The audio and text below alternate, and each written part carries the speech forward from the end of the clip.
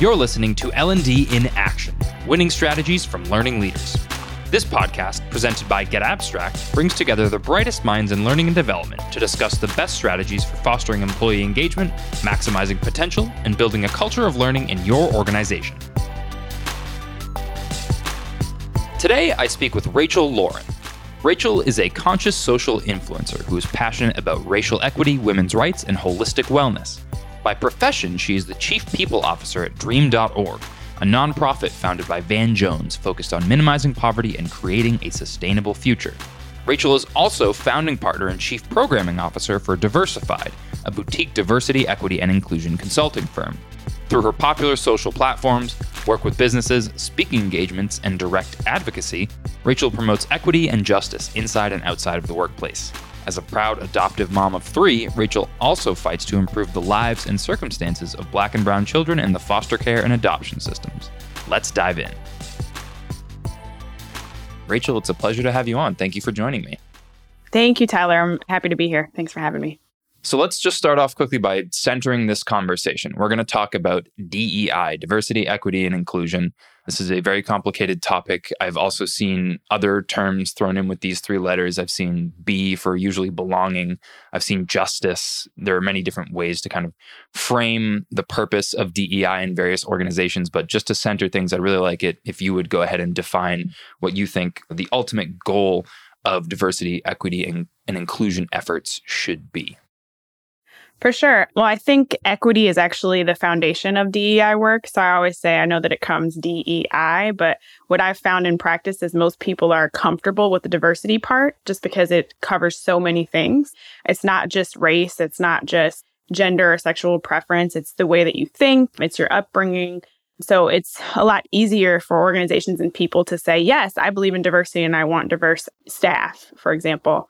But equity means that you're actually acknowledging that everyone doesn't have the same set of things to start with, right? Like we're not all starting in the same place. And because of that, you need to create things that allow people to reach the same playing field before you even get to the other elements. And that can be really difficult for people to understand because it has a lot to do with society, systemic issues, processes, and policies. So I always say equity is the first thing. Let's make sure that everyone that wants to be here actually can be here. And so how do we do that? And then diversity kind of comes second, because then once we've figured that out, then we can actually attract the right talent, have different individuals that can be in the room and can compete for the same positions or different things. And then inclusivity really just takes into account that people have different ideas of what it means to belong somewhere and to feel included and to feel like they're seen, heard, and respected. And so that is more so about the feeling, the culture, and the things that are kind of put into place through diversity and equity. For those listening, we are recording this episode on, I guess it's August 24th, 2023. It's an important time to have this conversation for a number of reasons. There have been some serious legislative setbacks. And for those of you who have ever wondered about my politics, you're about to kind of learn where I stand. But there's been some serious legislative setbacks recently in terms of what I consider equity and justice overall. Women's rights, LGBTQ rights, even in terms of racial justice. We've seen a lot of things happen recently. Affirmative action was dealt a blow. There's just been a slew of anti-LGBT rhetoric and legislation, Roe v. Wade being overturned. Lots of things have happened in the past summer, in the past several months. And ultimately, I guess my question, you have many different perspectives on this as an individual, as an advocate, as an activist, but also somebody who works with companies on their efforts to do these things. What do you think companies and organizations and leaders should be doing right now in this climate? Are people required to take a stand? Are companies and organizations required to take a stand just because they're a part of the economy, the industry, and society at large? Yeah, I think so. Businesses are part of the community. Like you said it, yourself, even in posing the question, there's a responsibility that we have as individuals, but we definitely have a responsibility as organizations. If we contribute to the marketplace, if we can contribute to the community, then we should care about it. And so, yes, it starts from within, and it definitely starts with the things that you do within your organization for your staff. But guess what? At the end of the day, they go back out into the community. So they're dealing with everything that happens outside of work's walls and the impact that it does even internally. And so you should care about that, and that should be a part of your mission. I think depending on the organization, that might determine the types of things that you get hardcore involved in or speak out on. I understand that there's so many issues.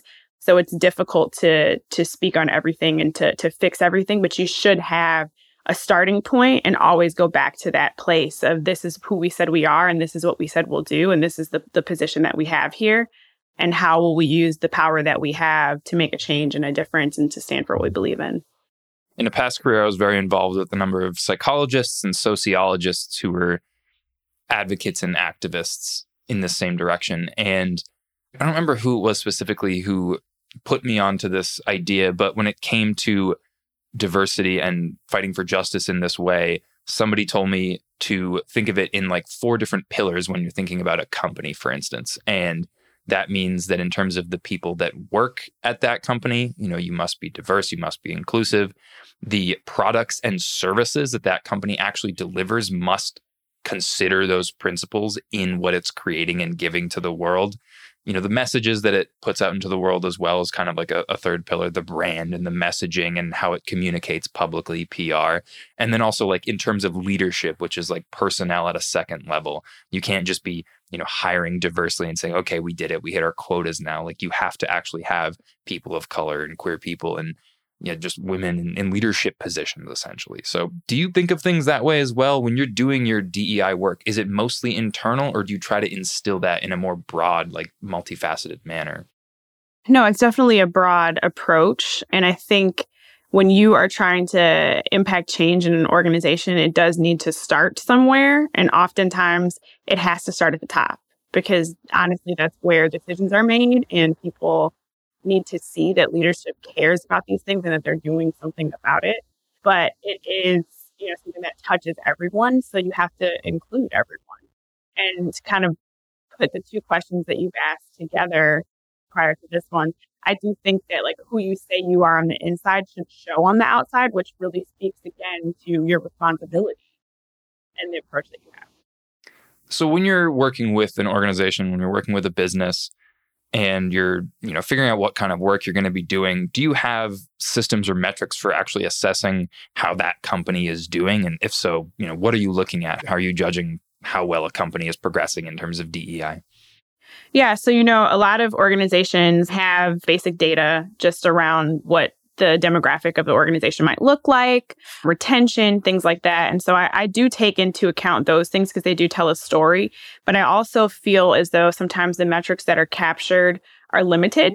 People are more than numbers. And so when I go into organizations, depending on the work I'm doing, I do suggest surveys because no one can tell us what's really happening, how people feel, and what people might not even see on a large scale day to day, except for those individuals that are living it. So a lot of times I will actually start my work with a survey and allow staff to really tell me what it is that's happening, how they feel, what diversity really means to them.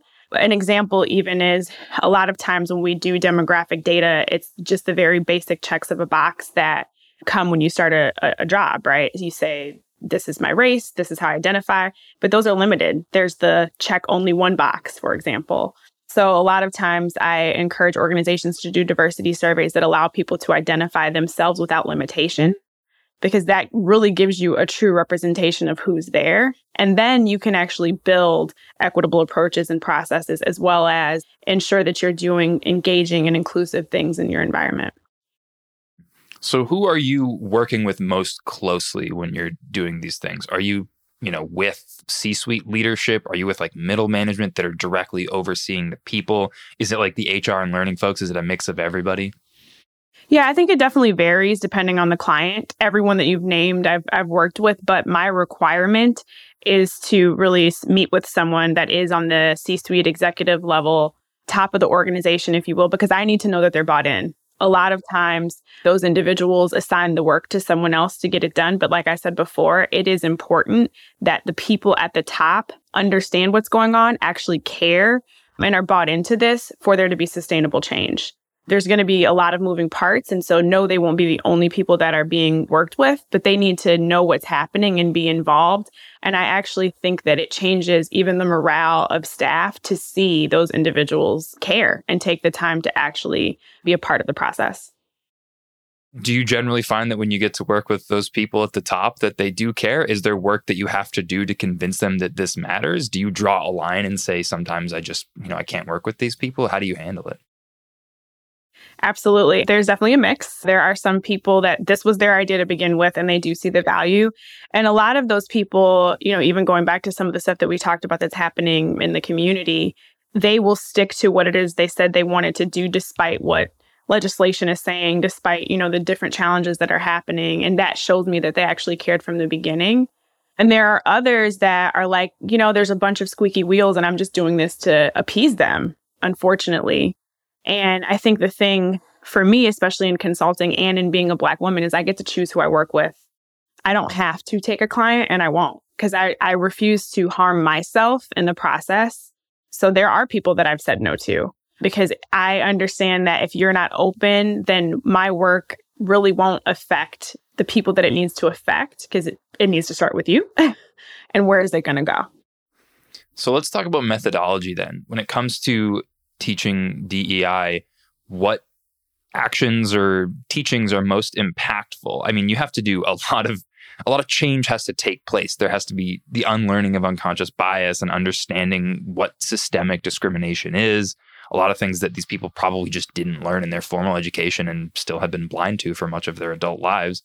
And actual solutions are complex. So what works best? Are you doing scenario-based training, like one-on-one coaching, collaborative discussions? What works best for you?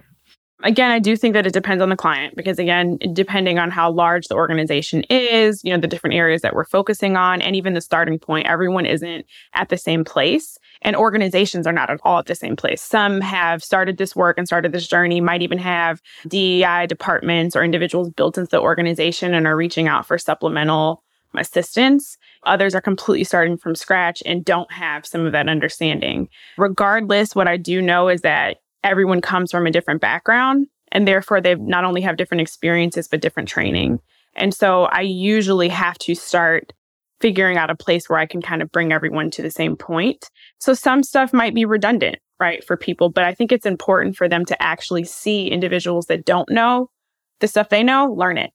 And so we do start off leveling the playing field and acknowledging that people are at different places and admitting that there, are going to be some ignorance that comes out, and that's okay. But in order for us to actually grow and get better, we need to acknowledge that that exists. And in terms of approach, I love interactive training. So a lot of the training that I do is definitely interactive. There's group discussion, there's breakout sessions. I want people to feel like I'm not talking at them, but I'm working with them. So that is definitely a part of my approach. And then I do more than training. So I do, like I said, process and policy advisement, and also do coaching and managerial training. So it just depends, again, on the organization. And I go in and assess what's needed.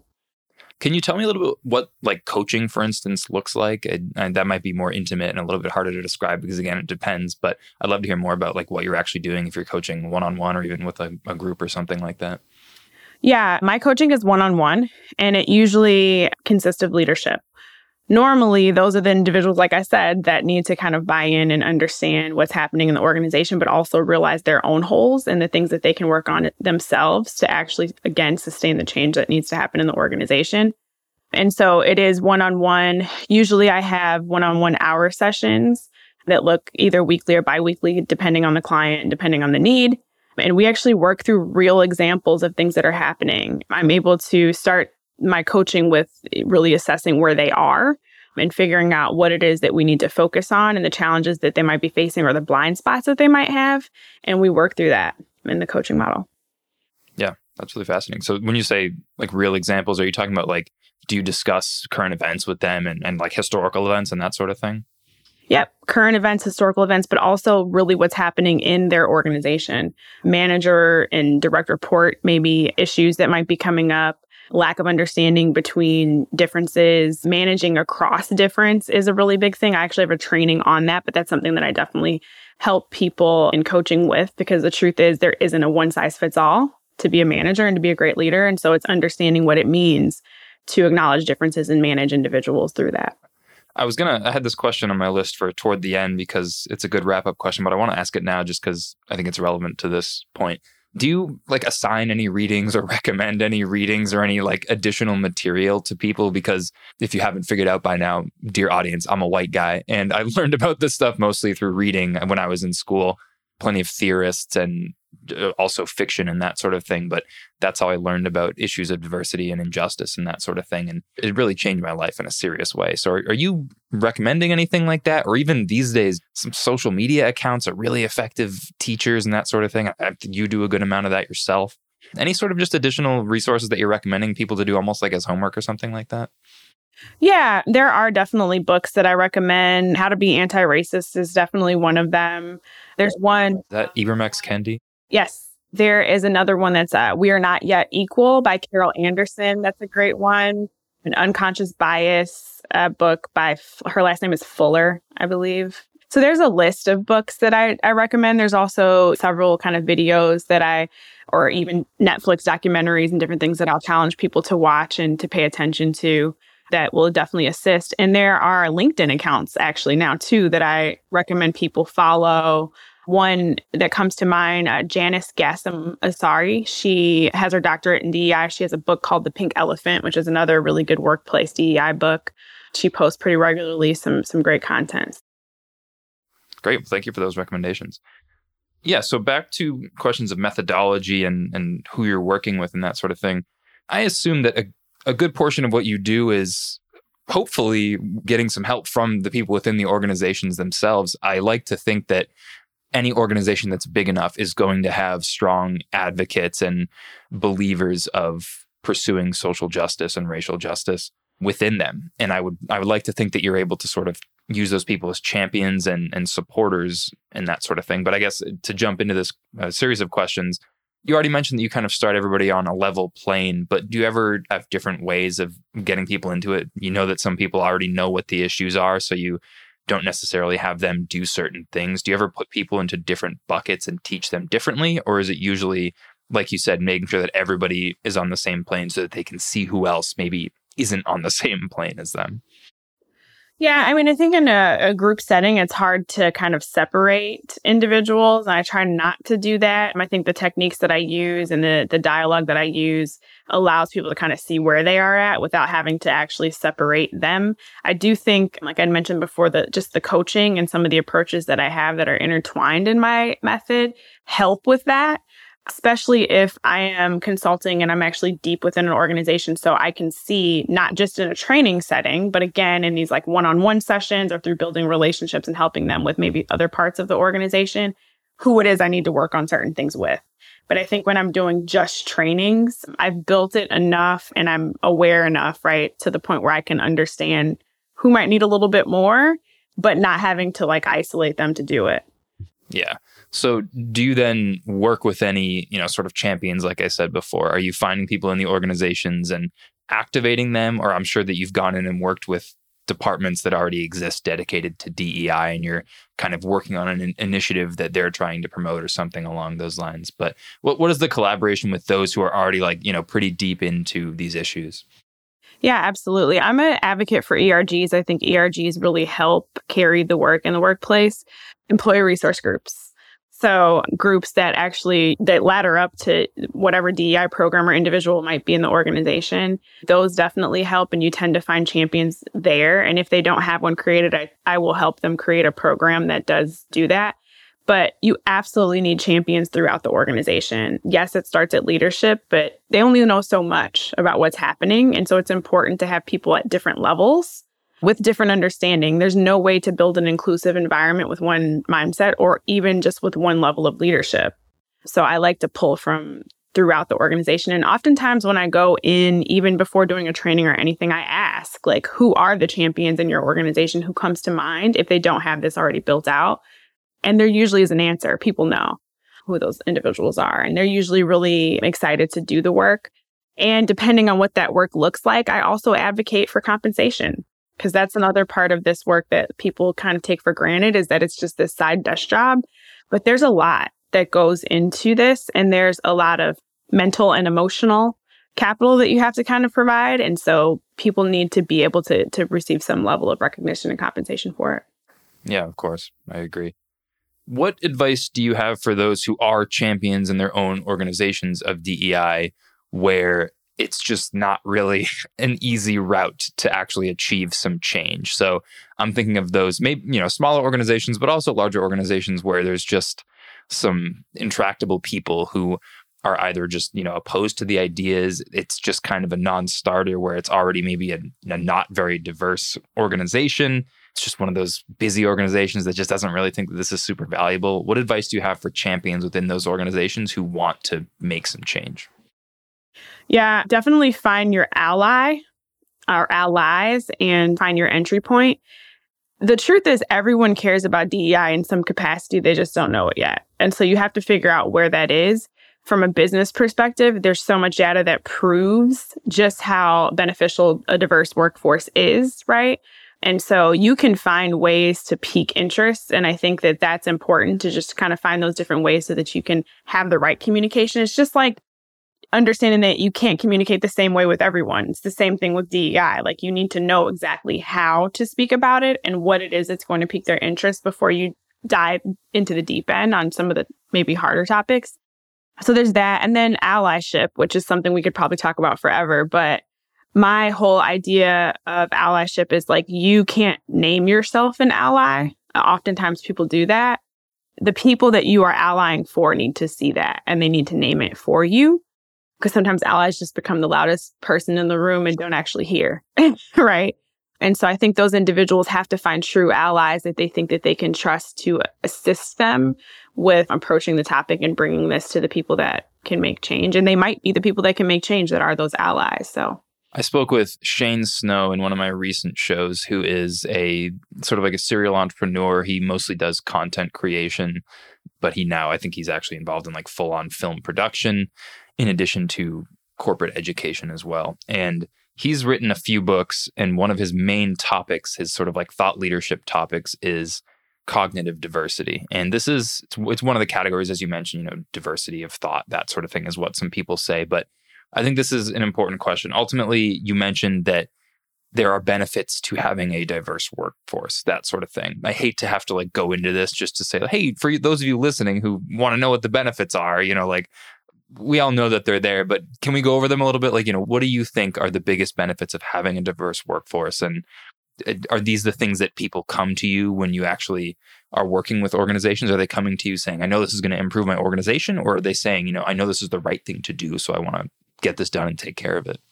Yeah, I mean, people come with both, but in terms of the benefit, the most obvious is people that have different backgrounds and different minds are going to bring different solutions to the table in the workplace, right? So if I, grew up in X neighborhood and I dealt with this set number of things in my childhood and my adulthood, et cetera, then I have a certain outlook on these things and an understanding, and that can affect product, that can affect my communication, the way that I approach things. Whereas someone else that has a completely opposite upbringing, et cetera, will have a completely different idea. And bringing those two individuals into a room, that's going to actually give you more possible outcomes. It's going to give you a colorful picture of like what the possibilities are, right?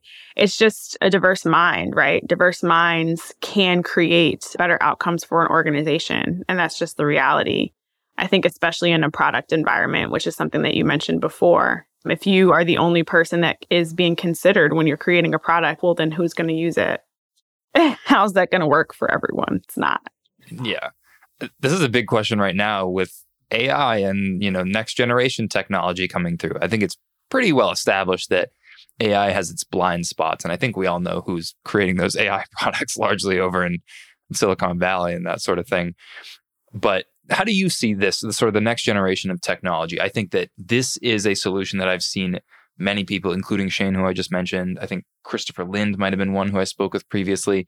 Plenty of people are advocating for a more diverse teams making the future of technology so that we're thinking about different perspectives and different kinds of people and what that means for such advanced, intelligent technology to interact with these people. So do you think that this is more important than ever to really be focusing on DEI for that reason? Absolutely. I mean, even when you think about, it's kind of scary, you think about some of the technology that's coming out for police forces and, targeting individuals, even like you have to think about if there's only one type of person making anything, then it's not going to benefit the masses. I'm working with an organization called Ilios, and it's a new tech company. They're actually a dating platform, and they base their technology on astrology. So they're actually using astrology to help match individuals, which I think is really cool because there's diversity even in that. But what I love about them is from the top and from the very beginning, they're thinking, how is this going to land for different groups of individuals? They're looking at the product and saying, I see this way, but what would be different for this community? And they're also combining that ideology with what they're doing on the outside too for the community, which kind of goes back to what we talked about earlier. So yeah, I think it's extremely important for you to consider when it comes to AI, especially. I think it'll become really dangerous if everything is automated and there's only one or two types of people that are creating this automation. I think a lot of organizations, they tend to treat DEI as like a recruiting issue. As I said before, there's sort of maybe like a multi-pronged pillar type approach that I've been familiarized with. And it does sound like you also pursue that sort of ideology. But when it comes to developing diverse leaders in organizations, do you have systems for this? Do you have education for how to actually not just kind of recruit and make things more diverse, but actually to promote that diversity through the ranks and have the diversity kind of permeate organizations in that way? Yeah, absolutely. And I think, again, even going into an organization, when I talk about the data that people usually have and the stuff that they don't talk about, that's one of them. It's like, this is what the organization looks like. We have X amount of this type of person, but then you're not looking at where. Like, well, where are they and why? And I think that again goes back to process, policy, inclusion, belonging, but equity. Because how do you determine who gets to move into these leadership roles? What type of criteria do you have? How often do you look at this? These are all things that definitely matter. And it means nothing if you bring a bunch of diverse staff into an organization, but they all are on the lower level of the organization and they don't have the opportunity to thrive and to grow because guess what? The people that are making decisions aren't diverse. So you're doing absolutely nothing for people. Yeah, I mean, in terms of actually teaching how to do this, are you working directly with those folks? Are you working with underrepresented people within companies as well and sort of like establishing mentorship systems or doing any direct mentorship yourself, maybe? Anything along those lines? Yes, I have done that in organizations. That is something that's been implemented. I think what is important too is for people to see themselves. So again, if there are individuals, diverse individuals in leadership, how are they assisting with other minority groups in the organization? It's insane just what it does to the mind and then therefore the drive of an individual to see someone that just looks like them in a role that they might have never thought that they could attain. So I think mentorship is valuable, but also a lot of that can happen in the employee resource groups. So the employee resource groups are for everyone, and they're based on different groups that might have similarities and sometimes the allies that support them. And it's a really great place to show that kind of dialogue or to have that dialogue and to give people the opportunity to speak and to train and to mentor in those spaces. These conversations are difficult for a lot of people, especially us white folks. But I'm wondering, we talk a lot about leaders and teams on the show. When it comes to small teams, I don't know, anywhere from 3 to maybe even up to 15, 20 people, I guess, there's always diversity in those sorts of teams, or hopefully there is these days. And having those conversations can be difficult, especially if somebody feels treated unfairly.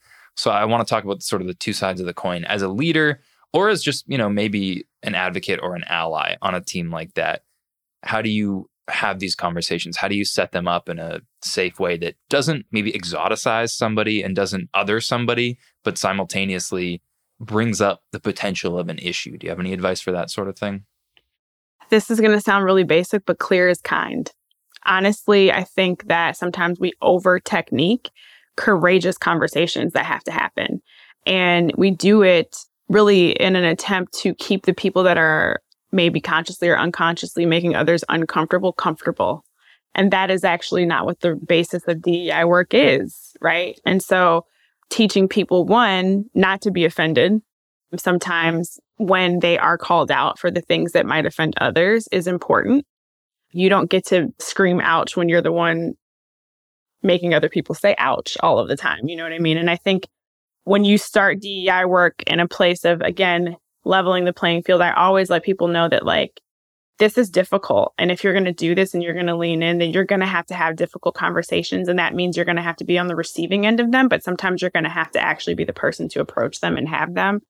And so honestly, I don't know that there's a technique as much as there is a willingness and an openness. I also teach people that perception and intention rule. It's something that I use a lot, which basically it's the idea that perception and intention are two things you can't argue with. Like perception is mine. How I perceive something, you can't tell me that I did or didn't perceive it that way. And I can't argue with your intention. If you say your intention was XYZ, then I have to trust that that was your intention. However, there needs to be a meeting somewhere. And we have to acknowledge both parts of that.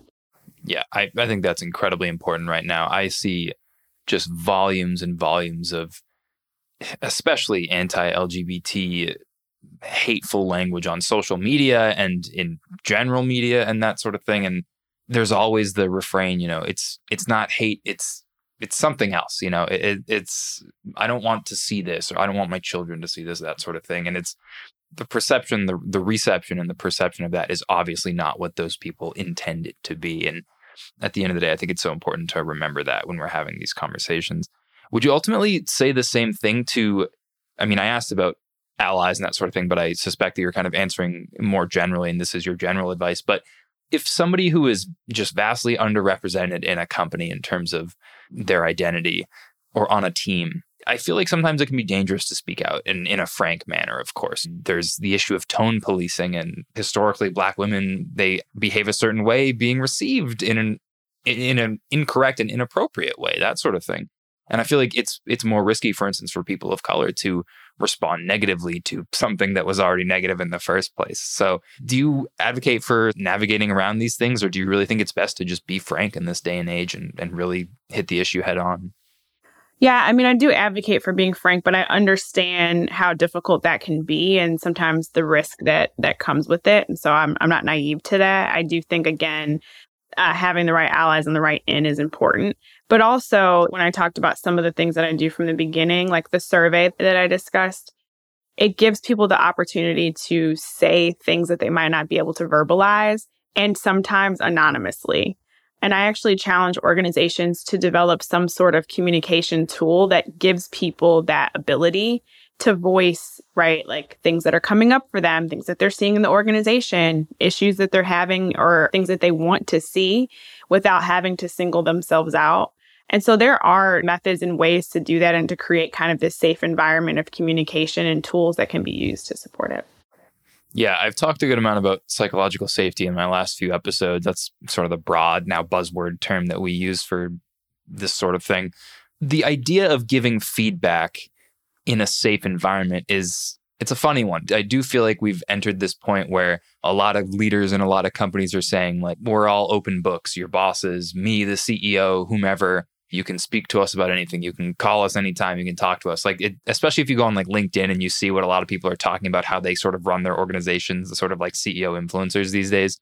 There's a lot of like, we have an open communication policy, but it still feels like that's not how people feel about the policies that are being put in place. It feels like it's much harder than the CEO wants for somebody to just talk to them in a frank manner, because you still theoretically could be putting yourself at risk because that person just has so much power. So I'm a believer that there needs to be intentional systems in addition to just the advocacy and the support for such open communication, such as anonymous feedback, or after meetings and that sort of thing, there are other avenues for speaking up and speaking out that aren't in front of a bunch of people on the same Zoom call or in the same boardroom.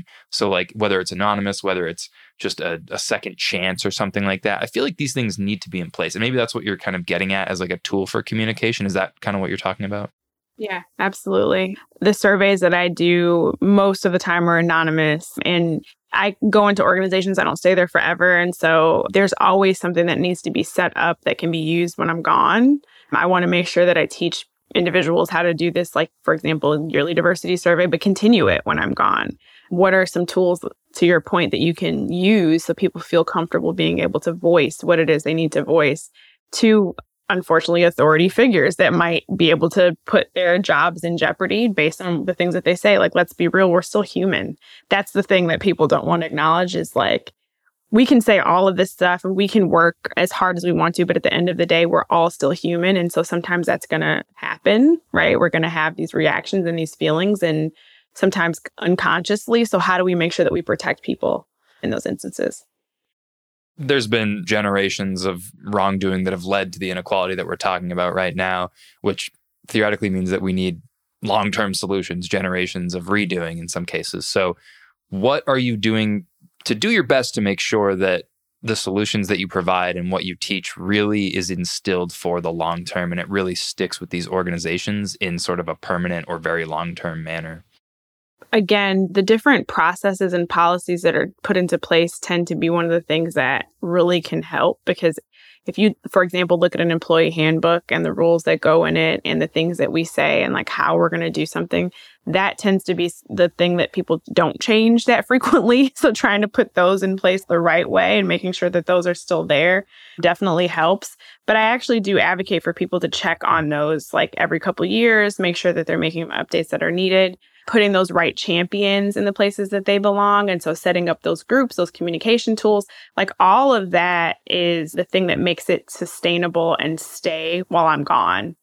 Teaching people how to speak up and empowering them to do the work and to share their voices allows people to continue it. And having the relationship built with the organization where it's like, hey, I might be gone, but that doesn't mean that I'm gone, right? Like I'll check in on my past clients. I'll make sure that things are going well. I've built really great relationships with some of the people that I've worked with. And so being able to go back, check in, and see what's happening is something I do. It's very kind of you to keep up with them like that. It sounds like a lot of long-term work, but respect for that.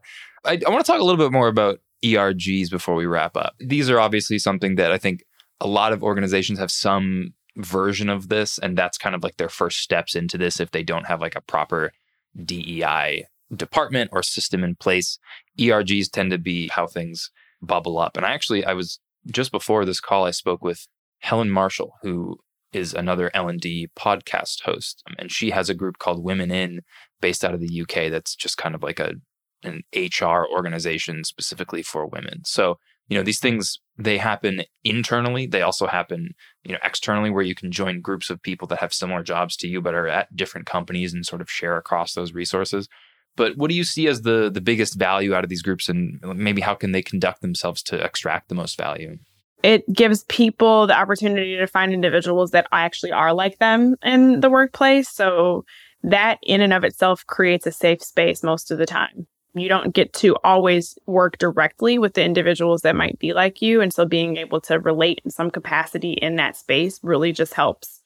And, we talked about communication and the avenues to communicate. It gives people the opportunity to say, I know I'm coming together with this group of people that will support me. And now I feel as though I can speak to X, Y, and Z. I can do the different things that I need to do. It gives allies, if you create the ERGs to include allies. Some of them do not. And I'm actually an advocate for both, depending on what it is. But it gives allies the opportunity to actually learn and to take learning into their own hands. I think sometimes individuals that need to learn depend on everyone else to teach them. But if you can actually come to the group with an open mind and say, I'm here because I want to learn, it's not for you to teach me, I'm actually going to glean from you without demanding it. I think that that's helpful. And then I would say on the outside, a lot of times ERGs come together, like you said, and can find individuals at other organizations, but they also come together for the community aspect that we talked about. So they know firsthand what it is that they'd like to see the organization step into, stand out on, et cetera. And a lot of times those ideas do come from those individuals in the ERGs. Last thing I'll say is I created what I call like a stoplight system in these ERGs. It's this red, green, yellow idea of communication. And so in the meeting setting, I challenge people to say, hey, red means that the people that identify as the members, so for example, Black at X organization, those Black individuals, they are the members. They're the identifying members. If they're having a meeting that they don't want other individuals in that moment, that's okay. They're going to call it a red meeting. Or if they want you to be there, but they want you to just listen, they might call it a red meeting. Like, listen, but we don't want your feedback right now. Yellow might be, there are certain things that we are asking that we want you to speak to, but outside of that, this communication and the way that we're dialoguing, we want you to kind of slow down a little bit and again, be here to listen. And then green could completely be full engagement, want everyone to talk, et cetera. But it helps people instead of saying, hey, so-and-so, I need you to be quiet. It helps people to say, this is the stoplight system. This is the type of meeting we're in. This is the environment. Let's all follow it. You don't have to single people out that way.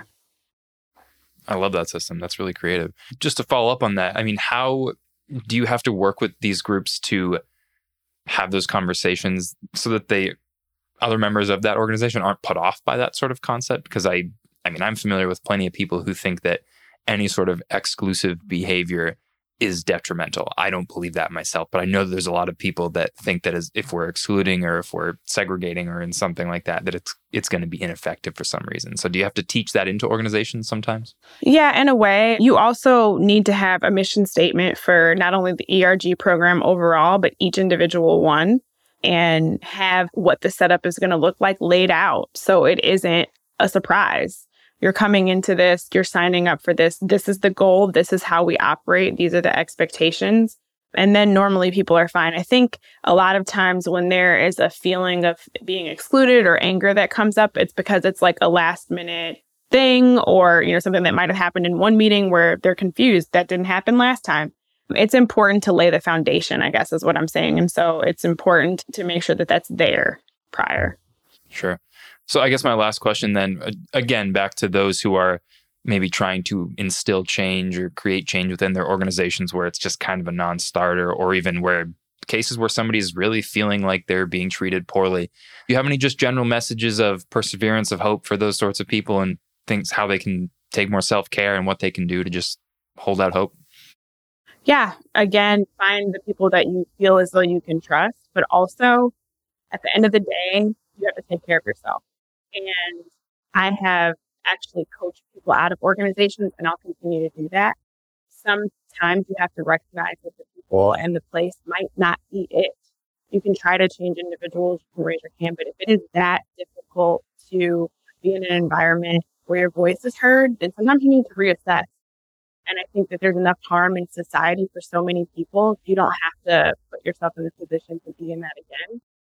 And I know that's easier said than done sometimes as well, but that really is the truth. Sometimes it really is about saying, I'm not going to take this anymore. And you might be the thing that changes the culture just by doing that and speaking your truth. Great. Well, before we wrap up, can you just let our listeners know where they can learn more about you and what you do? Yep. Rachel Lauren, you can find me on Instagram at TheOnlyRachel, and my website is theonlyrachel.com. Awesome. Well, Rachel, thank you so much for joining us and speaking with me today. For everybody at home listening, thank you so much for joining. We will catch you on the next episode. Cheers. You've been listening to L&D in Action, a show from Get Abstract.